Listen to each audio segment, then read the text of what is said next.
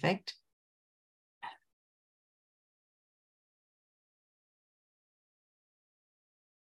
Hey everyone, and welcome to Chef AJ Live. I'm your host, Chef AJ, and this is where I introduce you to amazing people like you who are doing great things in the world that I think you should know about. Well, today is the last Tuesday of the month, which means it's time for Move Well to Age Well with Eileen Kopsaftis. And today she's going to be discussing aging with a strong, pain-free back. I mean, who wouldn't want that? Please welcome her to the show. Yes, thank you. I'm so honored to be here and so thrilled. You have the best audience. And I know I've said that more than once, but it's so true. I can't say it enough. Well, thank you. And they are very fond of you. And I know some people have become private clients and have taken your boot camp. So we thank you. You're a gem, an undiscovered, up until we discovered you, you were an undiscovered gem in the plant-based world. Yeah. And you are helping me make my megaphone bigger, right? So people can hear this stuff because they have to know this stuff. So, well, it's so important because, you know, I have all these doctors on that have regular shows like Dr. Esser, and he talks about how important exercise is. And when people have pain, they still eat when they have pain, but the exercise, they don't. Right. Because when it hurts to move, you stop moving. Exactly. And then it just snowballs into all kinds of other stuff. So my goal is to show people how to move and create movement that actually addresses the reason they have the pain. Yeah, absolutely. So, all right, well, I've got some slides, and then I'm going to go downstairs to the gym and show some movements for the back. So, and I kind of planned it a little different because you never know what people are dealing with, right? And so hopefully I always tell people, make sure you know what you're not supposed to do, especially if you've been told that by a doctor or some other movement expert. But so I'm going to show it like 3 different levels of movement to kind of get started. So people who are pretty limited and really aren't sure what to do, it's just going to kind of grease the wheels and get them going. And then we've got a little step beyond that, and then another little step beyond that. And what I'd like to do, because the back is such a big problem, I mean, 8 out of 10 people have back pain at some point in their life. I thought this would kind of be a part 1, and I would do a part 2 next month, and I'd show up more movements and a little more about the back. So, because it is so important. So great. Can't wait. Go ahead and share my screen here. All right. So, obviously we all want to move well to age well. And I'd have to thank AJ for that title because I had something just a little bit different and she tweaked it and it's perfect. It's just perfect. So we do all want a strong, pain-free back, no matter how old we are, right? Even if we're 12. I can't tell you how many times I would go to the local schools. Part of my job when I was working with Seton Health for quite a while was going to the local grammar schools.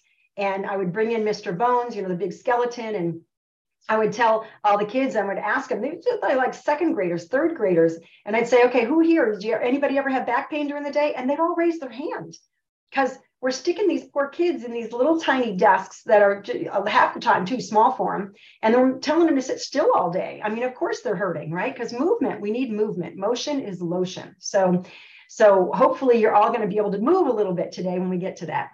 And this is a statement that I sort of created because I realized this is a really important thing for people to know. Understanding authentic human function leads to better training choices with improved results.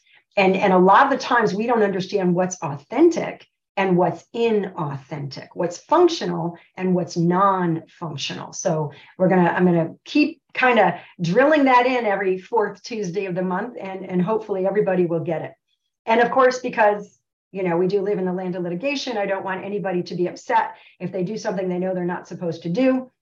I'm not diagnosing anybody. I'm not treating anybody. I don't want anybody to disregard what they've been told by a professional, right? So that said, an important question to ask when you experience pain, and a lot of people have heard me say the most important question to ask, and usually I'm talking about if they're advised to start a medication or have a procedure or whatever, but this is something that has to do with pain specifically, but you could also relate this to other issues. When you experience pain, will this relieve the symptoms or resolve the cause? And that's a very different thought process, right? Because when we're in pain, we just want the pain to stop. We're willing to do pretty much anything because we want the pain to stop. Pain is really irritating, really debilitating, just destroys quality of life.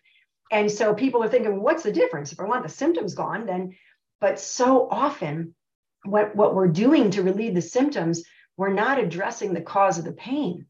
So it's a temporary relief at best, or a minimal relief at best. It kind of takes the edge off, or it snowballs into some other problem because we didn't resolve the whole point of why we had pain in the first place. So I think we really want to focus on resolution and not relief, right? So that said, I got just a few slides here on some facts about the back.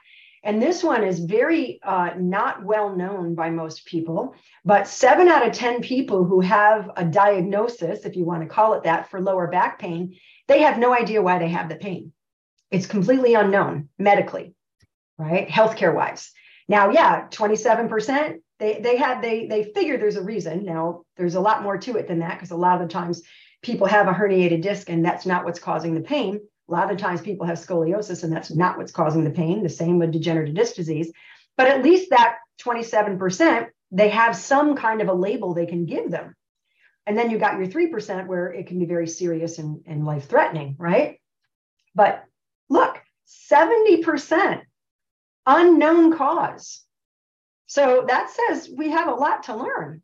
And when we're trying to address symptoms, but not looking for cause because we haven't got a clue, we're really doing a disservice to the patient population, right? So the spine, you've got 33 vertebrae in total, but 24 of them move. The ones that don't move are your sacrum. That's fused, after you're born. And so, but if they're movable, it means they're supposed to move, right? And there are discs in between them. And that's what helps to give us this nice cushioning, shock absorbing. So if we're jumping up and down, we're not going to break anything. Now, you've got 7 in the neck, 12 in the trunk, and 5 in the low back. And I'm going to focus on the low back today. I'm not going to do a lot of anatomy teaching, but I want to show just a few things because I really want to get to the movement piece of this so people can get moving. So you can see the spine has curves, right? And it has to curve because if it doesn't curve, it's not going to be able to absorb any kind of shock, and it's not going to be very flexible, and it's not going to be very strong.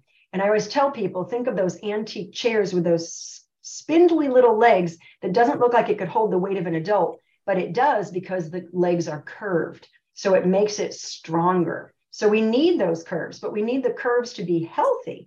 We want that lumbar curve to be a nice, healthy lordosis, not a big honking sway back or flattened.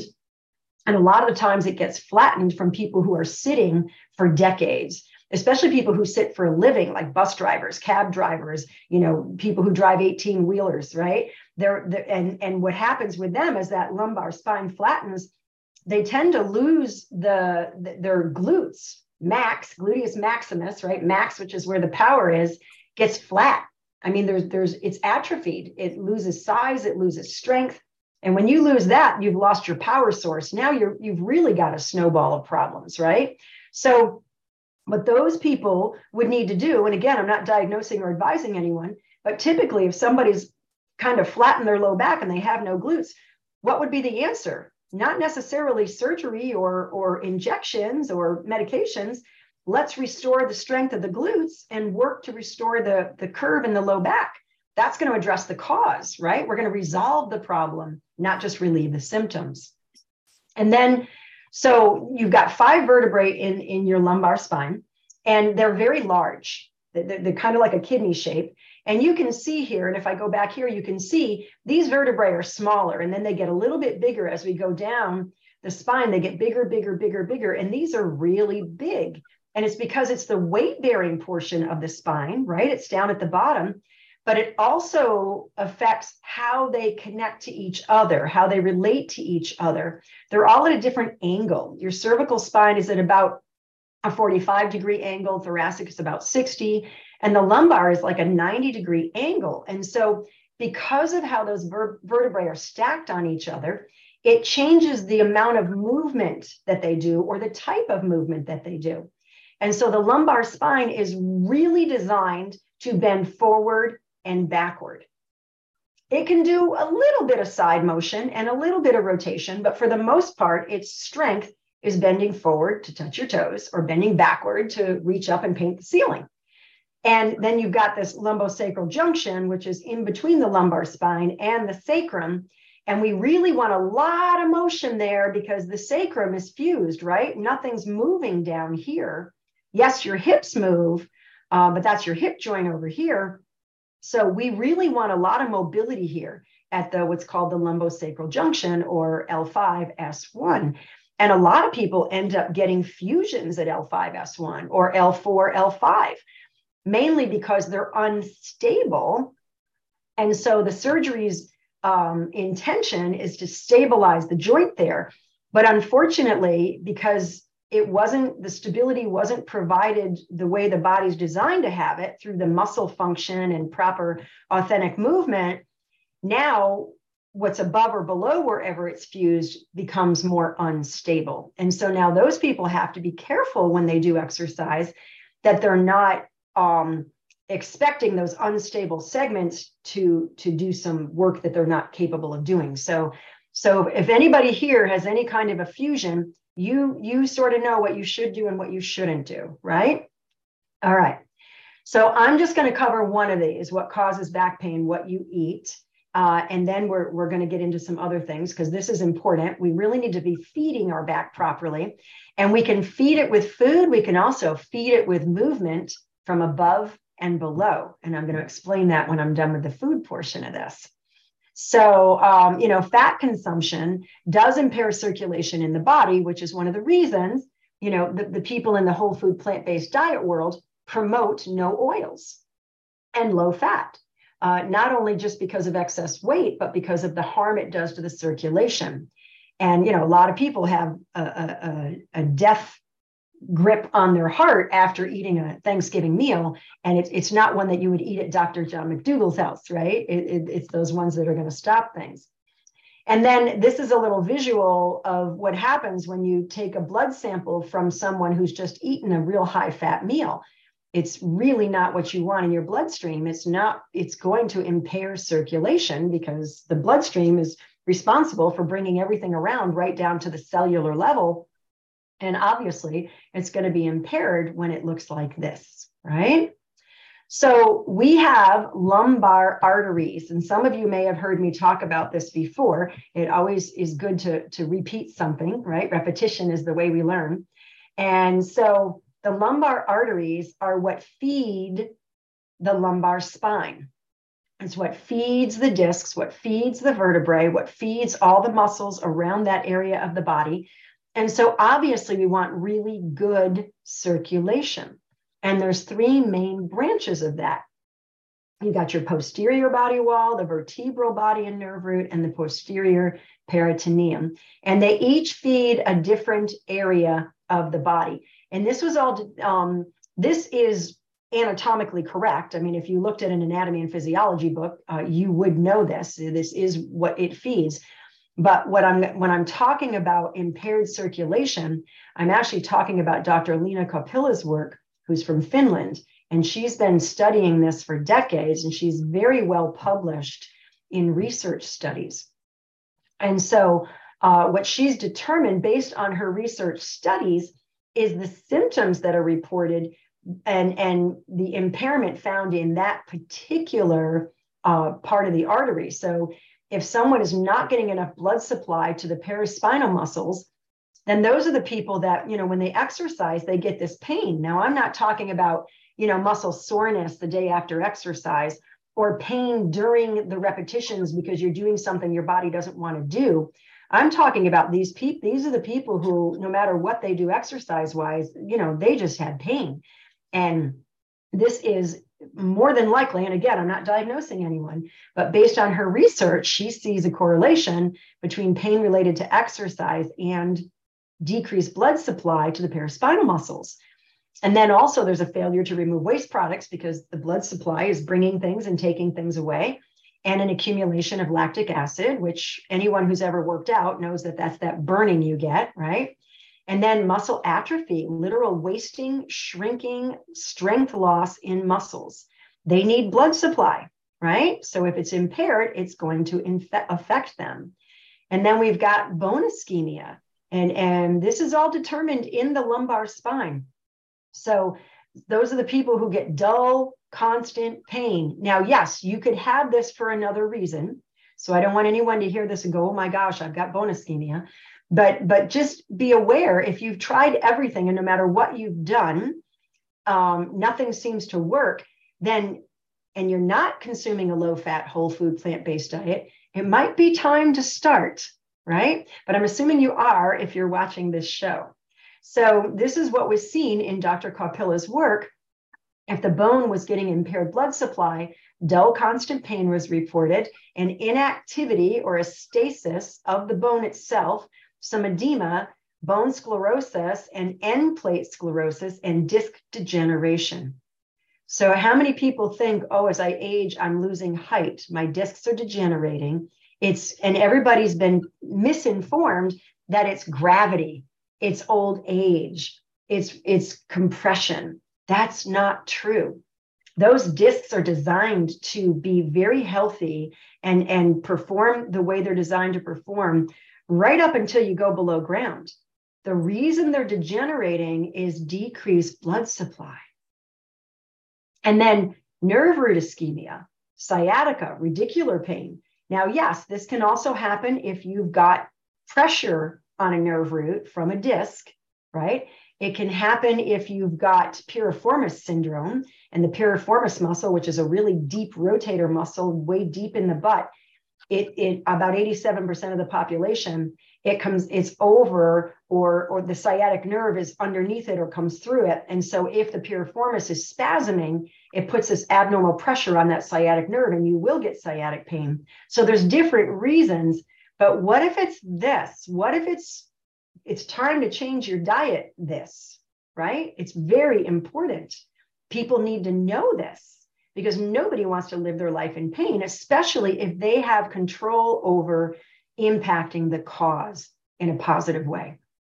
And then we've got the last one here to report, the posterior peritoneum. If it doesn't get enough blood supply, you can get pain on the sides of your low back, lateral back pain, and then pain related to the psoas, which is the hip flexor in the front, and the quadratum lumborum. And I'm going to show you a picture of those right now in case you're wondering where they are.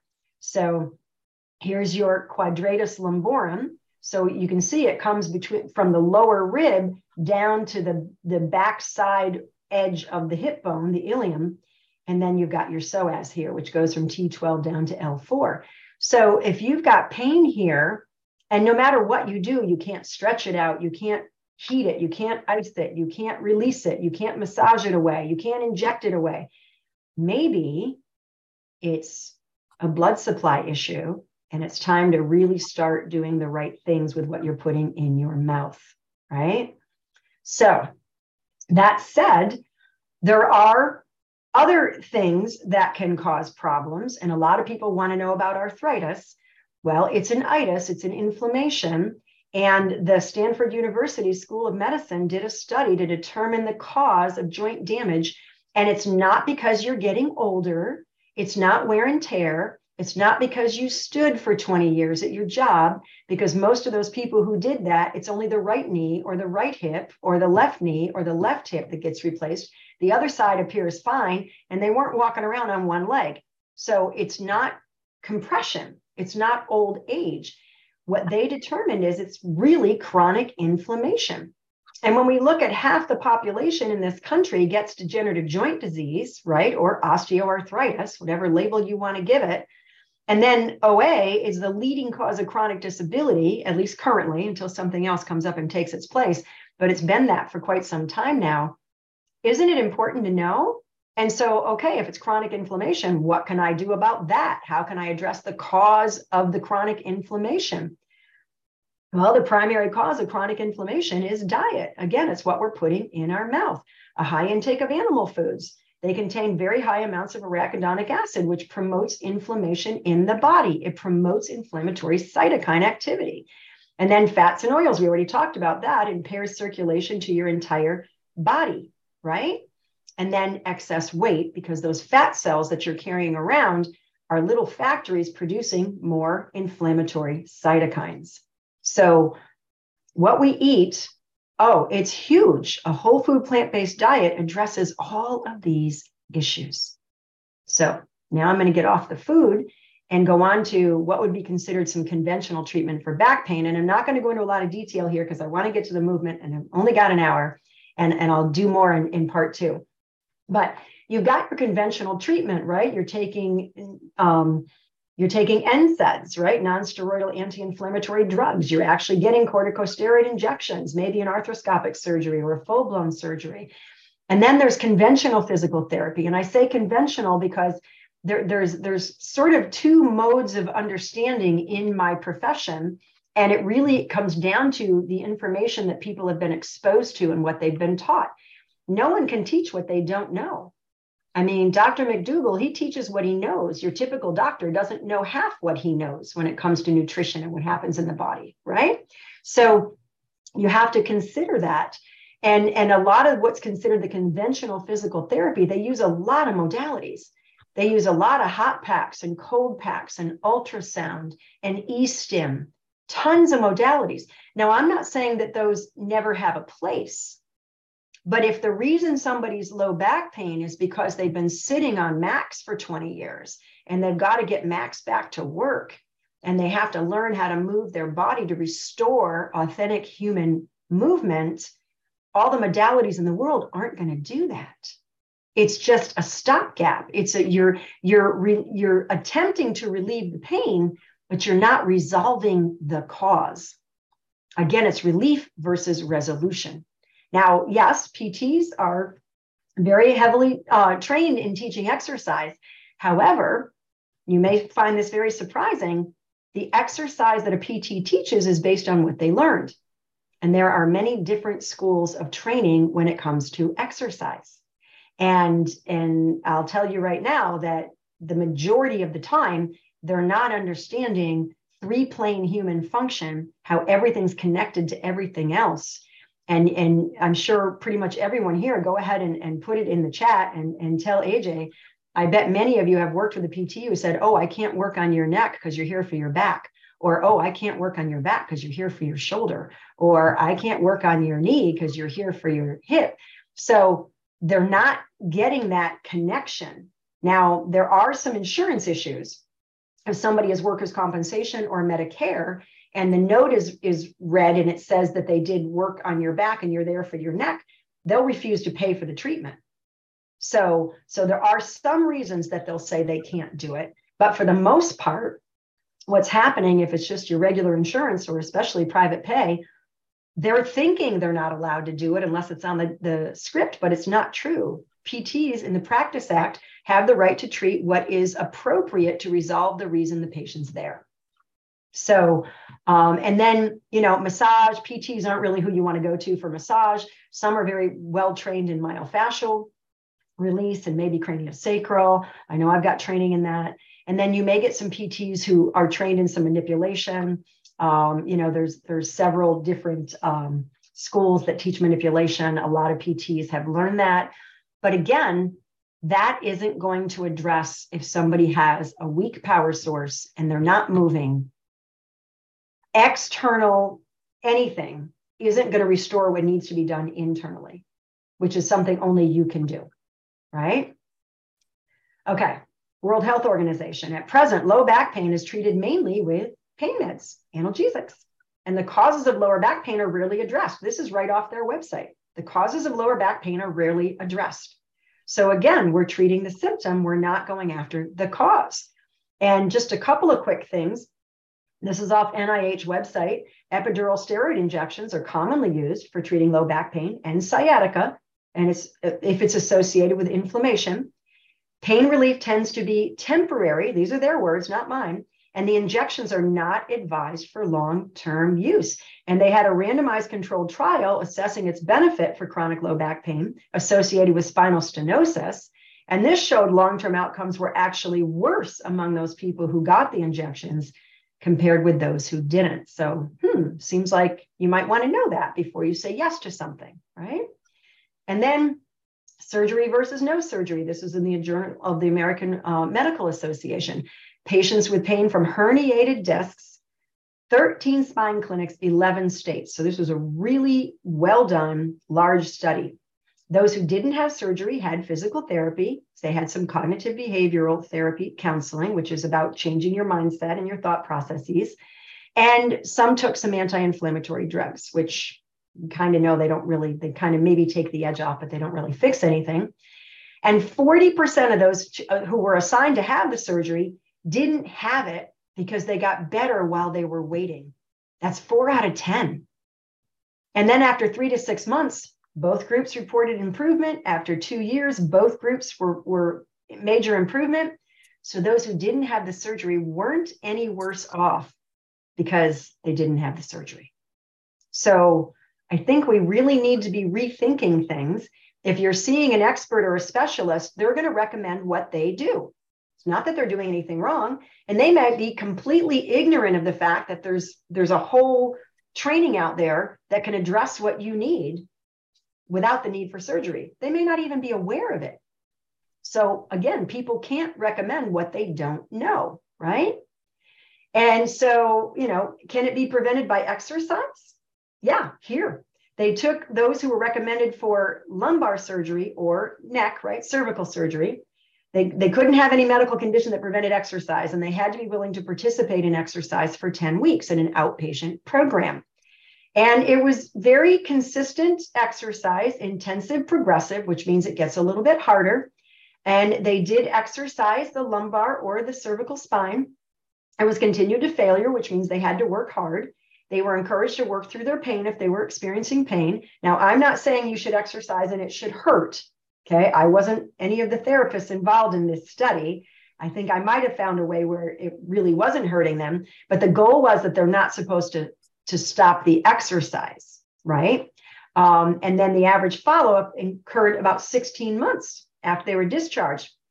Now, they started with 60 participants, 46 of them completed the program, 38 out of that 46 were available for follow-up 16 months later, and only 3 of them needed surgery out of 38. So that means 35 people were saved from surgery because of exercise. So that's pretty good, right?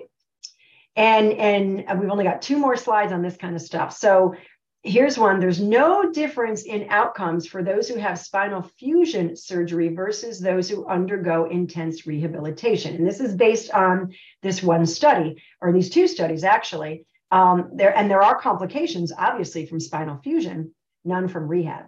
So I'm not telling anyone not to get a fusion. And if you've already had a fusion, it's, the horse is already out of the barn before you shut the door. But the goal here is to learn what to do about it from here, right? And if there are other things that you can do, no matter your circumstance, don't you want to know about them? And then this is the last slide on this topic. 1/5 to 1/4 of people who have absolutely no back pain, no symptoms, will show a herniated disc upon imaging. And 6 out of 10 adults with absolutely no back pain, no symptoms, will show degenerative changes in their spine. So what's the point of me sharing that?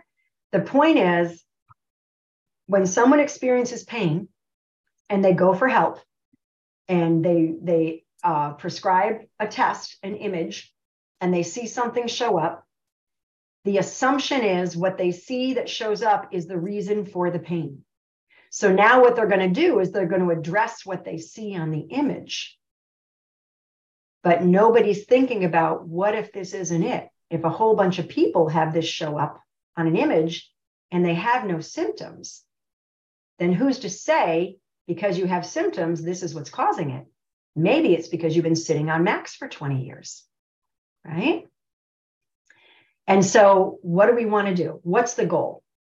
Do we want relief of pain, or do we want resolution of the cause of the pain? And I'm assuming you're all choosing resolution, right? Because there's no pain when you resolve it. And because you've gotten a hold of the cause and addressed it, it doesn't come back, or it doesn't snowball into something else, right? So I am hosting a free event that starts the 27th of this month. I'm going to host a strong back masterclass. It's absolutely free. And I apologize. I thought I had changed this link. This is not the correct link. I had given AJ the link, and I thought I changed this. I must have not hit save when I did this. But the actual link is mwpchallenge.com. This link is not going to bring you to the Strong Back Masterclass. So we'll make sure that the right link is in there for you all. So that said, I would like to go down to the gym now and show you all some movements. And then I'll be happy to answer any questions that you might have. And I'm sure they're typing them in, right, AJ? Perfect. There's a couple that were typed in and a couple that were sent in advance. And I'll entertain the troops while you're gone and tell them what's coming up this week while you go down to the gym. Fabulous presentation as usual. I know everyone enjoyed it. So guys, while she's going to the gym, let me tell you who is on the show the rest of the week at 2 p.m. We have Lee Shishak with a brand new cookbook, and she's going to be making some fabulous recipes. That would be today. And tomorrow is Kathy Hester doing recipes for St. Patrick's Day. And Thursday is Dr. Jessica Krant. We cannot take questions from the chat for her or Dr. Lyle or Dr. McDougall. I got to tell you, we have questions going all the way back to October. And then we have on Friday, I don't know. Oh, Dr. Nikki Davis. She's fabulous. And Saturday is Dr. Colin Zhu. He's going to be talking about mindfulness. And Sunday, Chef Dell is going to be doing colcannon and Irish soda bread. So if you get on my email list at chefaj.com, we send an email out every Saturday morning, and that enables you to reply to us with your questions, which is very important when the guests are medical doctors. Look, I'm disappearing. That's because, okay, she's back. Let's see, make sure you have to take your sound off. Yeah, unmute. Sorry, I put my mic on, but I forgot to unmute. Right, perfect. So you got to say hello to Dell for me. I haven't seen him in a while. I'd love to get a big hug from him, but I haven't seen him in a while. He just had a birthday. His birthday was February 24th. Him and Dr. Nikki Davis share a birthday, so it was just Friday. Oh, I missed it. I'm going to have to send him a belated happy birthday. Yes. So, all right, everybody. So what I want you to do is I want you to learn how to move your body in what's called 3 planes of motion. And when we move our bodies, we don't just move one way. And a lot of people think that, well, when I walk, I'm only walking forward. So my legs are only going forward and back. But what's happening anatomically is the muscles are also moving side to side and they're rotating. And all of the joints of the body and all of the big bones of the body are doing movements as well. So for instance, I'll explain it this way. When I go to take a step forward, when I do that, yes, my leg is going forward and this one's going to go back as I step. But as soon as I pick this foot up off the ground, I'm getting a sideways motion of my hips. Because if these muscles don't load in what's called frontal plane, that hip is going to drop as soon as I pick that foot up. And many of you know people who do this, right? They kind of have that Trendelenburg gait, and it's because they don't have that sideways ability to stabilize their pelvis in frontal plane. So that's going on when I do this. Things are shifting sideways. It's small, but it's happening. And with some people, it's a little more, you know, guys who kind of walk really, really manly, like, you know, they kind of do more of a sideways. And so, and you'll see some people who do more rotation and some people who kind of stay forward, and you'll see if you're in a tall building in New York City and you're looking down on the Veterans Day parade, you're going to see heads going sideways because those people can't really rotate or do anything. And this is how they get forward, right? They kind of go sideways. So we want all 3 planes. And when I do this, my pelvis is rotating. My legs are rotating. As soon as this leg comes forward, this leg is rotating internally. It's part of the response to the movement, and my pelvis is rotating and my trunk is rotating in the opposite direction, and all kinds of rotation is happening. So we move in 3 planes of motion. However, most people have learned when they work out to only move in 1 plane of motion. or to only make sure everything is perfect. Now, yes, if you're going to be moving heavy weights, really strenuous weightlifting, you do want to make sure you have really good positioning so you don't injure yourself. But for the most part, I'm guessing most of you on here are not looking to do a 400-pound bench press, right? So if the goal is to stay mobile and strong, but functional, and you're not looking to do, muscle building and bodybuilding and being the strongest man on the planet kind of thing, you want to be training in 3 planes of motion, and you can do that with weights as well. I'm not going to show any weights today. When I go into part 2, I might show a little bit of that when we do that next month, when I do more on the back. But I want to get you all started. So what I want to show you is something. Now, there are people who, when they have so much pain, as AJ very aptly said in the beginning of this, people don't move when they have pain, right? Because it hurts. But when you stop moving, you're literally causing things to stiffen. You're getting dehydrated because movement hydrates. It creates this pumping mechanism, this fluid fill effect into the fascia, into the muscles. The motion really is lotion. And you may not realize this unless you're in my profession, but if someone is in a coma or immobilized in a hospital bed with all kinds of tubes and whatever coming out of them, if someone doesn't do joint range of motion, after about 72 hours, those joints start to break down because of lack of nutrition. Because the fluid that's in the joint capsule is what provides the nutrition to the surfaces of the joint. And if the joint doesn't move, it doesn't pump new, fresh fluid in there. So movement is absolutely required for healthy life. And so if you're in the position where you just can't move, you've got to start somewhere, right? And again, you know what you can do. I don't know what anybody's position is out there, but I'm going to start you off very small. We're going to do something called a matrix, and a matrix is basically using 3 planes of motion. And so we're going to do what's called a hip matrix. And this is a great warm-up. Even if you're going to do exercise or go for a walk or a run, this is a great warm-up for your body. And because you're going to stand, and you can do this really in any foot position. We're going to progress this. This is kind of the baby step. And so just have your feet side by side. And if you rest your hands on your hips and you just go forward and back. Now, if going forward creates pain, but going back feels good, then you're just going to go back. Because what happens is you're loading the body on the back side. And as you come out of going back, you're starting to load the front. And you're going to eventually get it where the front of the body is okay with doing a little more lengthening. It's sort of like inchworming your way into getting a motion that your body may not want initially, but becomes okay with after a little bit of time. So, and then it would be the same vice versa. Maybe you feel good going this way, but you don't like going this way, right? So then you would just do this motion. But if both motions are okay, just go ahead and go forward and back. Now, you're not trying to get the biggest motion you can get. This is just to warm things up. Now, because you're standing on your feet, you're actually getting some dorsiflexion and plantar flexion in the feet. And your hips, of course, are extending and flexing. Your lumbar spine is getting mobilized from the ground up. Now, if I was to do my upper body moving, that would be mobilizing my lumbar spine from the top down. So if you've got a really stiff lumbar spine, this is a great way to start mobilizing it, because you're not asking it to do anything.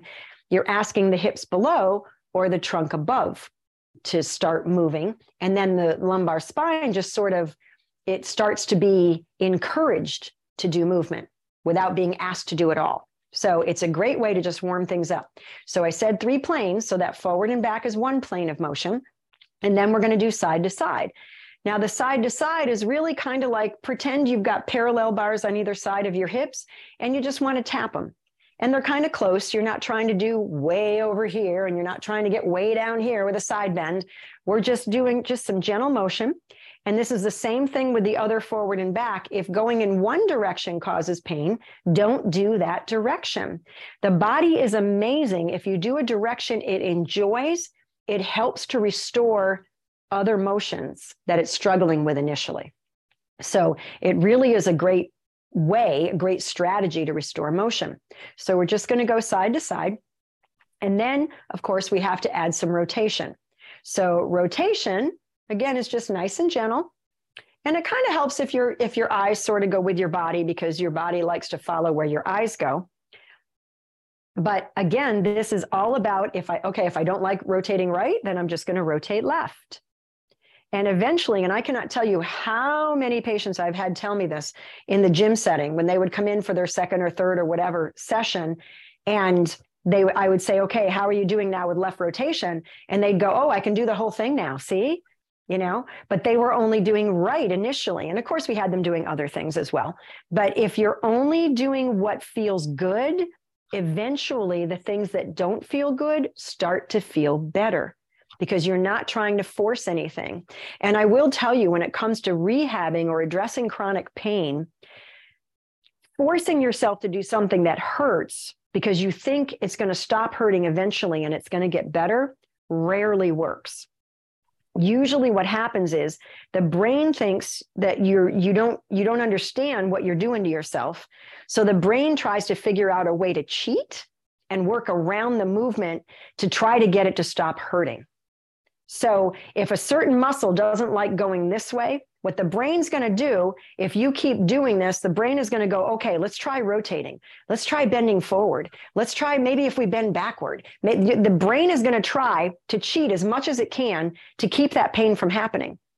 And you're not even aware it's happening because the brain keeps it a secret and doesn't tell you. So now you're building or developing these compensatory mechanisms, and you're training in dysfunction, not function. So pain is not your friend when it comes to rehabilitating, when it comes to restoring authentic movement. You don't want pain, okay? Now, it's different if you had a joint replacement and you got to start walking. That's going to hurt like the dickens. Some things are going to hurt. It's, depends on your situation. But for the most part, if you've got chronic pain, if you're trying to get movement back, a little discomfort is one thing. Pain is another. And when I say a little discomfort, sometimes people say, well, I'm so used to pain, I don't know where the cutoff is. I don't know, maybe somebody else that would be pain, but to me, it's not because I'm so used to it. If you are a person, it's very subjective, but it's the same for you. So what it means is that pain scale of 0 to 10, 0 is no pain at all, and 10 is the kind you're going to lay on the floor screaming, begging to go to the hospital. And I'm talking about what would be a 10 to you, not what you think it would be to someone else.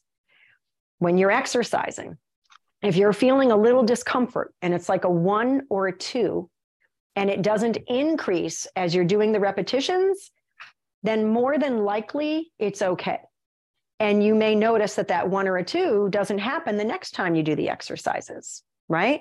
So hopefully that helps some of you who are kind of stuck in that, I've had pain for so long, I don't know if I'm accurate in my assessment of the pain.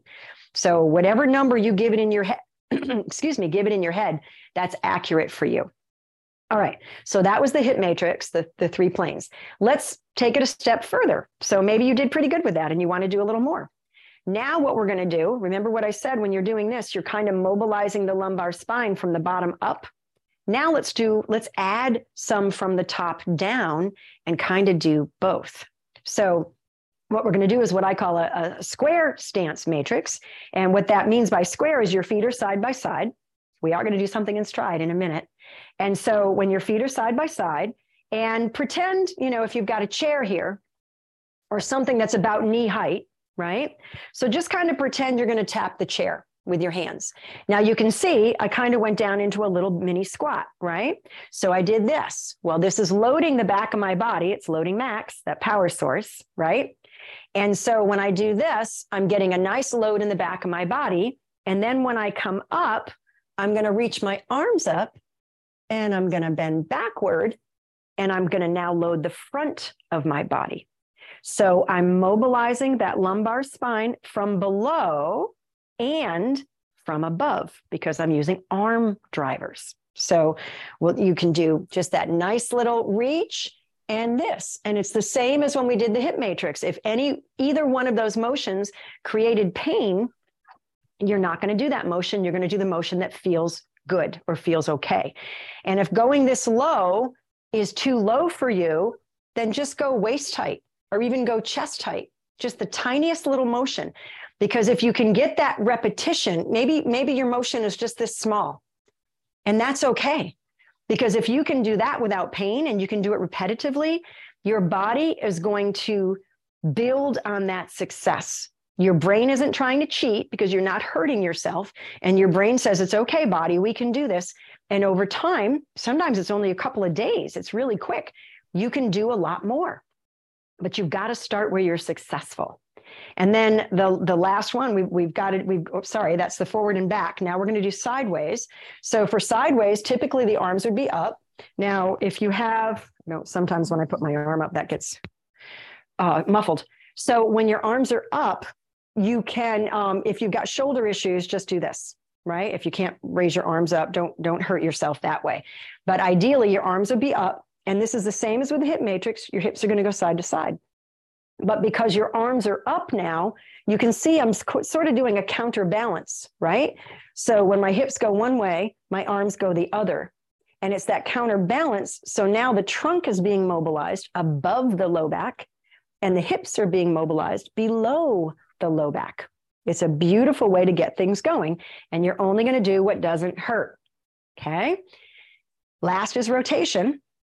Arms will be out in front of you, kind of like that old black and white Frankenstein movie that I loved as a kid. And you're going to rotate as far as you can one way and as far as you can another. But start slow. Maybe you kind of want to test the waters. You're not sure. And maybe when you do this, it's like, oh, that hurts. Then don't do that. Just go this way and just kind of gradually increase your motion. Because what you're doing, I won't even go into the details of what you're doing, but eventually it's going to change something so that you will be able to do this and you won't feel that pain or that abnormal pull. Unless you've got some real serious structural issue going on stopping that motion, the majority of people, it gets restored. So the goal is I'm getting that nice mobilization of my trunk above my low back.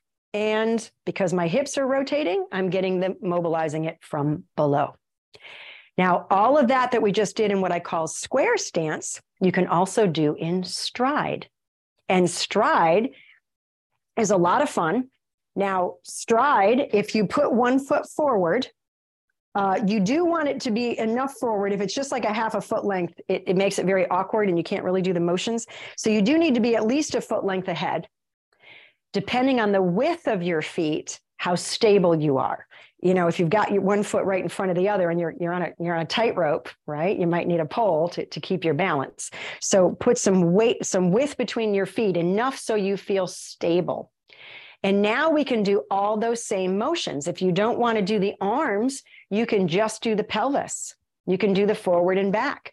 Because of the difference in the foot position, it changes what's happening below the lumbar spine. The same with the side to side. And the same with the rotation. If you want to add the arms, so you're mobilizing from above and below, you're going to do the same things you just did with your feet side by side. So you're going to do your little reach and your up and back, right? And the goal here, again, is to get everything moving above and everything moving below, but never doing a movement that hurts. Same thing with the arms up. You're going to go side to side like you're tapping the parallel bars, just like you did the other couple of ways. But now you're in that stride position and the hips are feeling it very differently, which means they're mobilizing the low back differently. And the same thing with rotation. But you don't want to do any movement that causes pain. You want to build on your success. And if you feel unstable and wobbly, back up and make yourself stable. Because again, if you feel unstable and wobbly, your brain is going to cheat and it's not going to tell you it's cheating.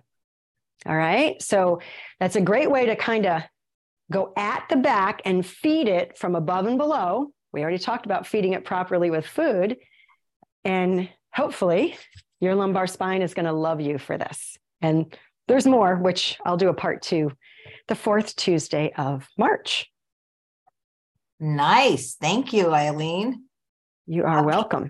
People are saying that we need the link to your boot camp, but it's really better if you email it to me so I can cut and paste it correctly rather than showing it on a slide. I will do that. Or verbally saying it. I really thought I updated that slide today. I was working on it today. I don't know what happened. I must have not hit save the last time. Right. But we can't click from a slide. So send it to me if you can, even in advance of the show, but I can always put it in. No worries about that. Okay. So let's get to the questions. We'll first go to the ones that were sent in advance. And if there's time, we'll take them from the chat.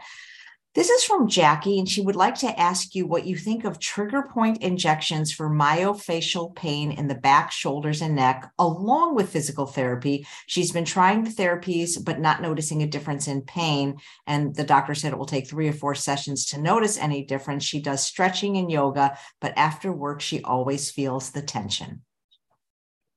So there's a few things. Again, I'm not advising or diagnosing.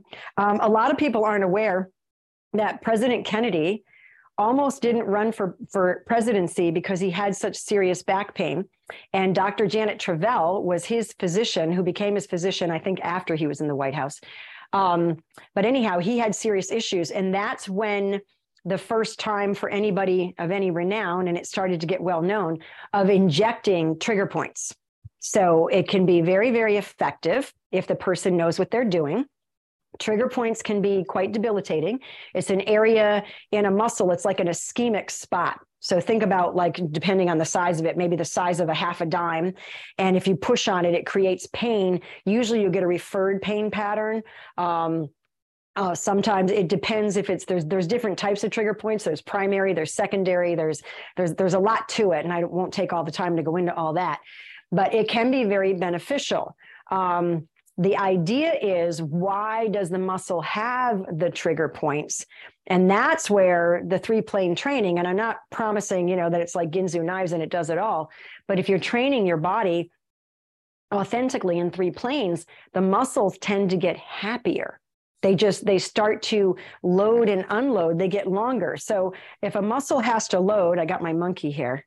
If a muscle has to load, it gets longer under tension. And the longer it gets, the more power or tensional energy gets built in that muscle, so that when it unloads, I like my monkey here. When it unloads, it produces power, and it enables you to do things. Like when you go to get out of a chair, right? You kind of lean forward a little bit so that you kind of load, and then you push through your feet to unload, right? So when you're training the muscles properly, the trigger points, all those things that are telling you the muscles aren't happy, tend to start to resolve themselves. Things just improve. So I'm certainly not saying don't get the treatment. I am aware that it can be very effective if the person is really skilled, but you want to be training your body, as I said earlier, and it sounds like you're in PT, but I don't know what they're doing with you in PT, and I'm certainly not going to disparage a therapist and say they must not know what they're doing, because that would be completely unprofessional and irresponsible of me, because they might be really good at what they're doing and doing everything they can for you. But what I've learned over the years of doing this, and it's 30 years this fall, is you can't get fixed by other people. Sometimes it's an adjunct, but we need to be doing what we need to be doing to restore authentic function. And nobody can do that for us. We have to do it, but we have to know how to train in order to do that. So hopefully that answer helped. Great. Thank you. And guys, when you're watching live, if you are putting questions in the chat, please know that it really helps me see them if you put 4 question marks. And also if you wait till after the PowerPoint, same thing when it's Dr. McDougall, for example, because I see a different chat to you because I'm multi-streaming to about 7 or 8 places. So my chat disappears. And so when you post them early, they're already gone. So I can only see what I see. And thank you for understanding. And here is I saw some questions, but they go so fast. Okay, we'll get you guys the correct link as soon as possible. And Stephanie is wondering if it's safe to do the exercises you demonstrated wearing a weighted vest. Well, it would depend on your goals. I mean, why would the weighted vest be there? When you're standing and you're wearing a weighted vest, it's going to increase compression into the lumbar spine. If that's something you're desiring to do for a specific reason, and you're anatomically and physiologically okay with that, then I wouldn't say it's a bad thing. But, I mean, what would be the reason behind wearing it, right?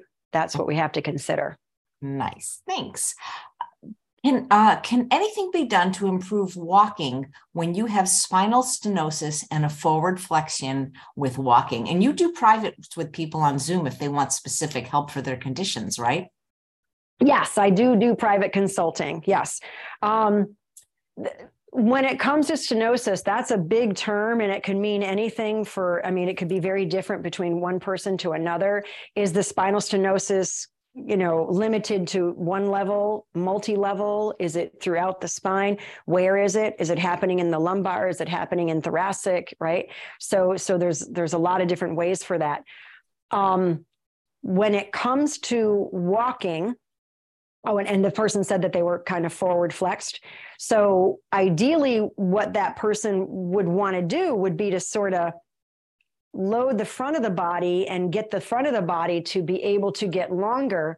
But if the stenosis is really severe, depending on where it is, going into extension can actually increase pain, because stenosis means there's smaller openings where the nerve roots are coming out from the spinal segments, and more pressure can happen. And now it's a very uncomfortable thing. A lot of the times with stenosis, what's recommended is lots of flexion stuff, right? And if this person's already flexed, now we're really feeding into that. So I can't give any specifics for this person, not knowing what their situation is, but just speaking generally, ideally, when you walk, if you And yeah, okay. Thank you, Lord. I'm getting this idea now.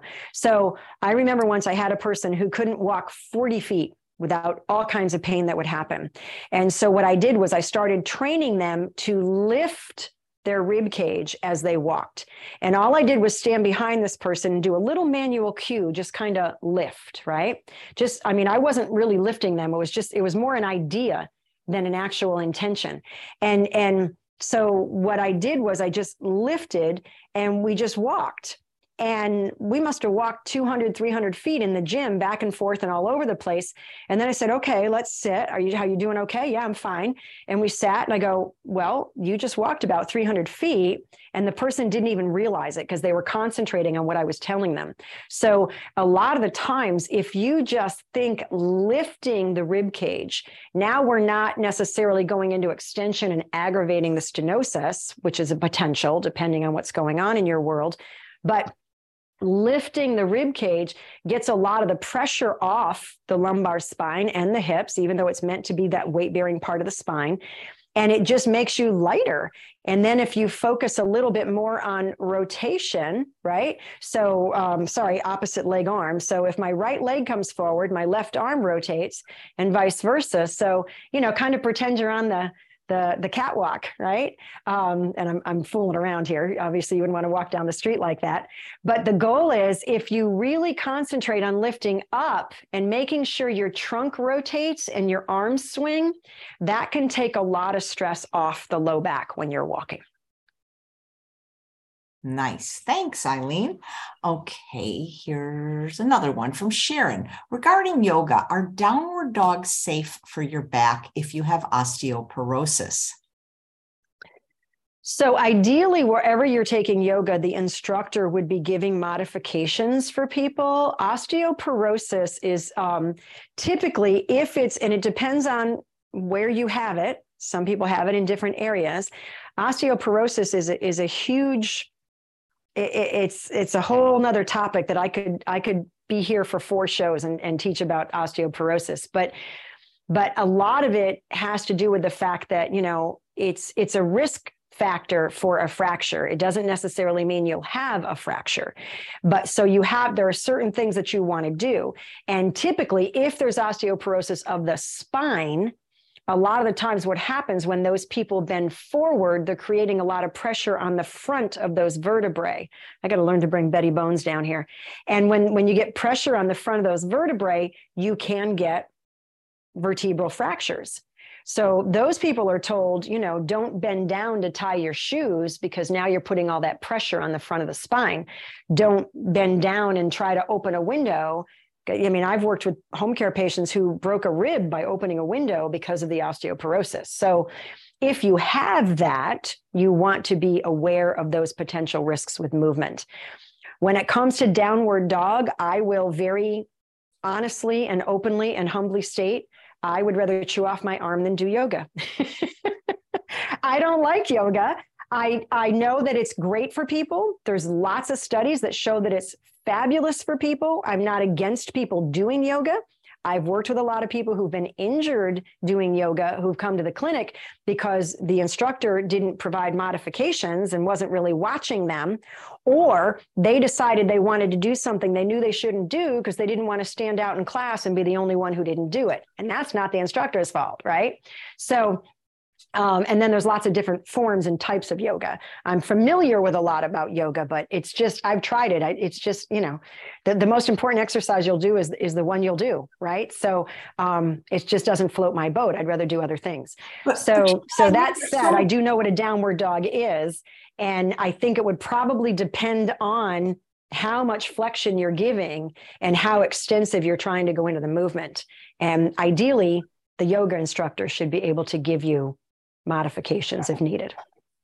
Well, I'm doing upward dog right now because she wanted to. Because she knows oh, look at that! You know what? You know what it is, because she can tell time, and I usually eat lunch at 12, and that's when she starts her begging for that. Her stomach is telling you what time it is. Yes. But you know what, Eileen, I'm just curious because I love yoga, but I don't love all yoga. And have you tried them all? Because there's restorative, there's yoga nidra, there's yin, there's vipassana, there's hatha, there's at least 10 types of yoga I've tried. Have you tried them all to be able to say you really? Now you make a really good point, AJ. I've only tried 2.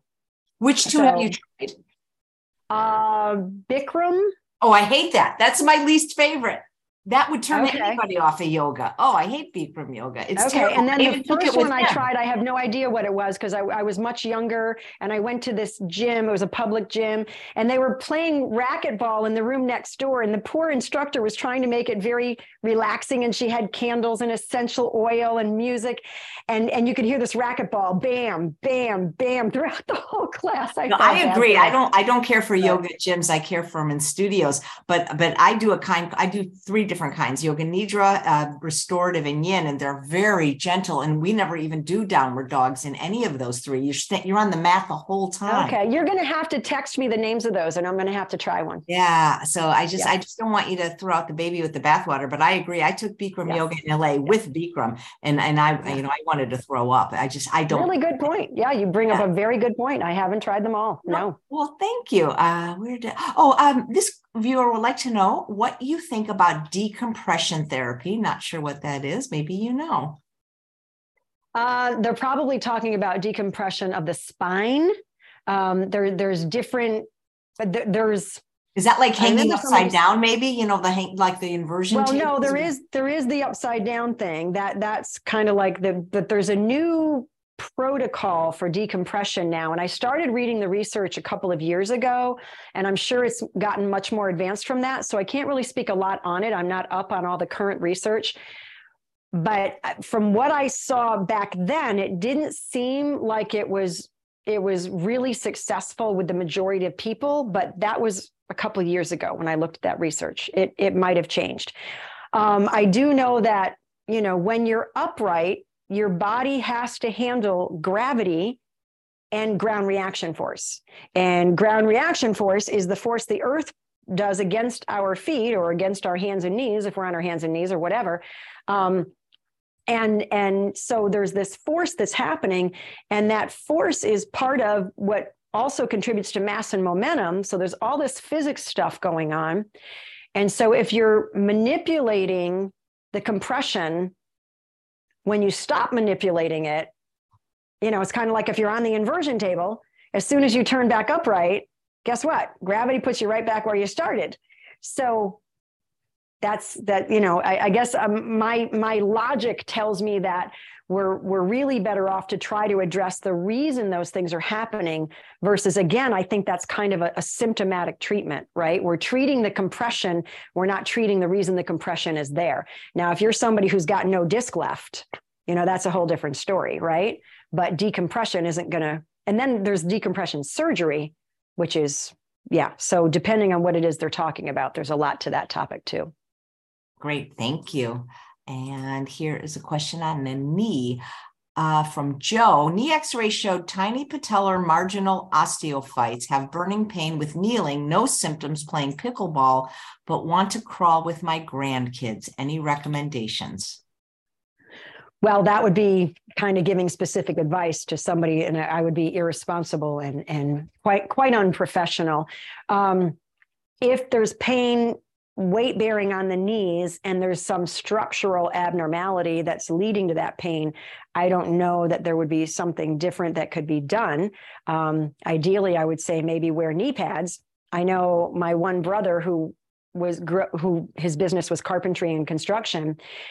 He had to end up with knee pads because putting down floors and doing cement floors, you're down on that hard stuff on your knees for hours at a time. So I remember working with a patient who her faith required her to be on her knees for an extended period of time, like hours. And her knees were like, she had swelling and she had all kinds of issues. So, if there's something structural causing the pain, that's, I'm not quite sure what I could say to that, especially in this setting. It wouldn't really be helpful, I don't think. Great. Thank you. Judith says, when doing the exercises, is there a best way to do the breathing or to be breathing? So breathing, ideally, that's a really good question, by the way, because a lot of people want to know, should they be contracting their stomach? Should they be focusing on this? Should they be focusing on that? Should I breathe in? Should I breathe out? A lot of people teach that when you exert, you should breathe out, because that's when you're kind of giving this force, right? Your muscles change based on your breathing. So if you breathe in, your muscles are increasing in tension. When you exhale, your muscles are decreasing in tension. And if you take this pause in between an exhale and an inhale, that's when your muscles are at their most relaxed. So I actually teach that to people who get tense and their pain is, and I teach them these special breathing techniques, and they love it because it really helps them to get the pain down. You can also do it to improve vagal tone, and there's all kinds of things about breathing. When it comes to exercise, what I have determined over all these decades is the more complicated you make it, the harder it is for people, and they get focused on the wrong thing. It's kind of like, I remember, AJ, you talking about somebody who was majoring on the minors. You had somebody in one of your classes who was all concerned about the type of vinegar and the type of this and a type of that, but he was massively obese on all kinds of meds and all kinds of disease processes, and he wasn't majoring on the majors, right? So I think sometimes when it comes to exercise, we get so focused on all these little details, we're missing the whole point of the movement. And when you go to move your body, ideally, you want your muscles to move subconsciously. In other words, you want them to react to the movement that you initiate. I mean, when I go to take a step and walk, I'm not saying, okay, calcaneal eversion and subtalar joint rotate, drop down and in, and now my tibia has to internally rotate, and my femur has to internally rotate, and all up, my gluteus medius now has to elongate to keep my pelvis up. You're not thinking of all those things, right? You're just thinking of the movement that you initiated, and your muscles are responding to the movement. And it has to be on a subconscious level. So if you're not that focused on your breathing and some other things, and you're just focused on making sure the movement is fluid and comfortable and isn't hurting, and it's a nice cadence, you're not doing herky-jerky movements and getting micro whiplash, and you're not just, I'm going to pump those rep outs and I'm going to get it over with. I got, there's 10. I can move on to the next thing, right? You want to kind of squeeze out as much as you can from each repetition and allow your body to feel the movement. I think that's more focus, more beneficial than whether you should breathe in or breathe out. Right. Sorry, all my answers are really long, aren't they? No, they're great. Thank you. All right, let's see. Is Pilates safe for someone with osteoporosis? So hopefully, if you go to a Pilates gym or a Pilates studio, the Pilates instructor is going to know how to deal with you so you don't injure yourself. That's key. If you're going to be doing something you've never done before, you want to make sure you're working with somebody who's an expert in what they're doing, especially understands the restrictions that you may have or the precautions and even contraindications. So again, as I said, with that spine, you wouldn't want to be, using something and pulling down and creating a lot of pressure like this to the front of the spine, right? So ideally, your instructor would know how to work around that. That would be the safest. Nice. Thank you. This is from, I don't know who, but is a cracking sound in the spine okay when you are lying on your back on the floor? So if you're just lying still, ideally you wouldn't hear noise. I'm assuming they mean when they're doing some kind of movement. Okay. So I'm not quite sure what they're asking. I apologize for not being clear. Clarify. And Cecil says, what about people like me that use a walker? What are the best things to do for exercise? I can't walk very far. What about water exercise? Yes, water is perfect because it takes the pressure off the joints, but it's not all that convenient for a lot of people because getting to where there's a pool, depending on where you live and what's local and not local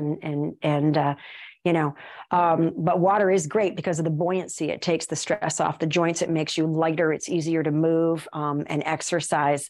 And there are some pools that you can go to where you can even, it'll kind of get you in there, even if you're really immobile. But I've worked with a lot of people on land who use walkers, and I don't have one, but you gave me a good idea. I should probably get a walker so I can demonstrate stuff. Yeah, but ideally. You can rent them. You could borrow one. You can go to places. Yeah. I've given away once. But what I usually do with people if they're using a walker is I have them go up to the kitchen sink, and they have the walker right up against the kitchen sink, and they hold on to the sink to do movements. And a lot of it has to do with shifting weight, moving one leg, doing little steps forward, side. I'm not going to try to teach you exercise because I don't know what your limitations are and I could hurt you. But you can do things in a walker. A lot of the times I would have them turn around and have their back to the sink and the walker in front of them and have them kind of lean against the sink a little bit so that they can open up the front of their body safely and they're not going to fall backward, but they can load the front. They can get some ab work done. They can do some things that opens up the hip flexors and stuff. So there's a lot that can be done for people in a walker. I've done it many, many times. Yeah. Great. Thanks. And let's see. Angela, who's watching live and has been on the show, says, Hi, Angela. She says, as a certified hatha and prenatal yoga instructor, down dog is not a restorative pose. It puts one's spine into forward flexion. If you have wedge fractures, don't go down dog with osteoporosis. Thank you for that. And thank you, Angela. Thank you. Thank you for answering that in the chat. And Deb says, how many reps and sets for the exercises you showed us today? Well, again, that depends. It depends on your goal. A nice round number starting off with 10, right? Doing 10 of each. And then you can move into doing 10 of each and doing on the stride 10 of each. If you did everything I showed you 10 of each, it's probably maybe a 10-minute workout. We're sticking with 10s here. And you could do the workout twice. It depends on your endurance level, your strength level. What's your goal? Are you trying to build strength? Or are you just trying to mobilize yourself? It really depends on your goals. Great. Well, this is a very general question from Crystal. I'm having a lot of pain recently in my knees. What can I do to help that? I would always say see a doctor first, wouldn't you, Eileen? Well, you want to make sure there's no damage or anything going on in there. But I will tell you that the knees are kind of like the low back in that they're fed from the hips above and the ankles below. So if you're someone who has a history of ankle sprains or any type of non-weight bearing where, the foot and ankle would be impacted, that could be impacting the knees. Hips, again, the quads that come from the hips that crosses two joints, the hamstrings cross two joints. Your hamstring's job is to control the rotation of the knee when you walk. Its job is to help extend the knee when you walk. A lot of people think the hamstring only does this, but that's not true. It depends on the context the muscle's being used in. So I would highly recommend that you would see someone who understands and sees you as a whole body and assesses above and below the knee and doesn't just see you as a couple of knees that walk in the door. That would be ideal. Great. Well, thank you. I think I got to all the questions. And if I didn't, guys, get on my mailing list, send one in, and she'll be back next month with, I'm sure, is going to be another fabulous talk. And as soon as she emails me the correct link, I will put it in the show notes so you can register for her free boot camp. Yes. Yes. And your little one probably wants to eat now. So yeah. Well, she really doesn't need to eat a third meal, but it's like, that's my first meal. And she just begs. So I just, at some point, I just give up and just give her the Hanny Yams. But, what can I say? She has good taste in plant food. So yes. thanks and so she's much. So cute. How could you say no to that face, right? It's really, really hard. Thanks so much, Eileen. I look forward to seeing you next month. All right. Thanks, AJ. Bye, everybody. Thank you. And thanks all of you for watching another episode of Chef AJ Live. Please come back at 2 p.m. Pacific time when my guest, I hope I'm pronouncing her name wrong. I probably aren't, and I can't speak, Lee Shishak. She's going to be making recipes from her new book called Easy Plant-Based Cooking for Two. Take care, everyone. Hope to see you at 2. Bye-bye.